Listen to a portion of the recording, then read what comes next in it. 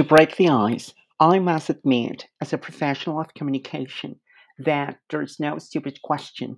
Just mystify people by their own perception.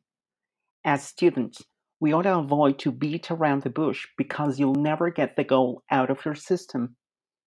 You shouldn't be going around in circles because it won't give you the chance to go back to the drawing board. Besides, sometimes you have one good shot to make a difference.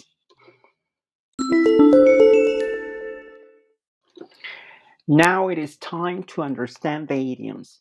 Break the ice to get the conversation going. Break the ice to get the conversation going.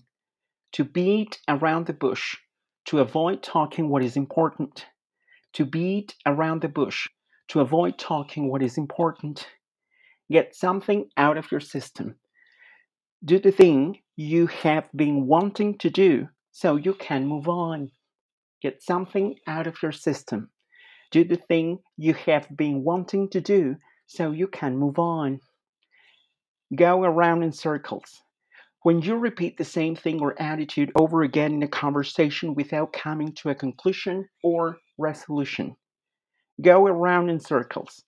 When you repeat the same thing or attitude over again in a conversation without coming to a conclusion or resolution.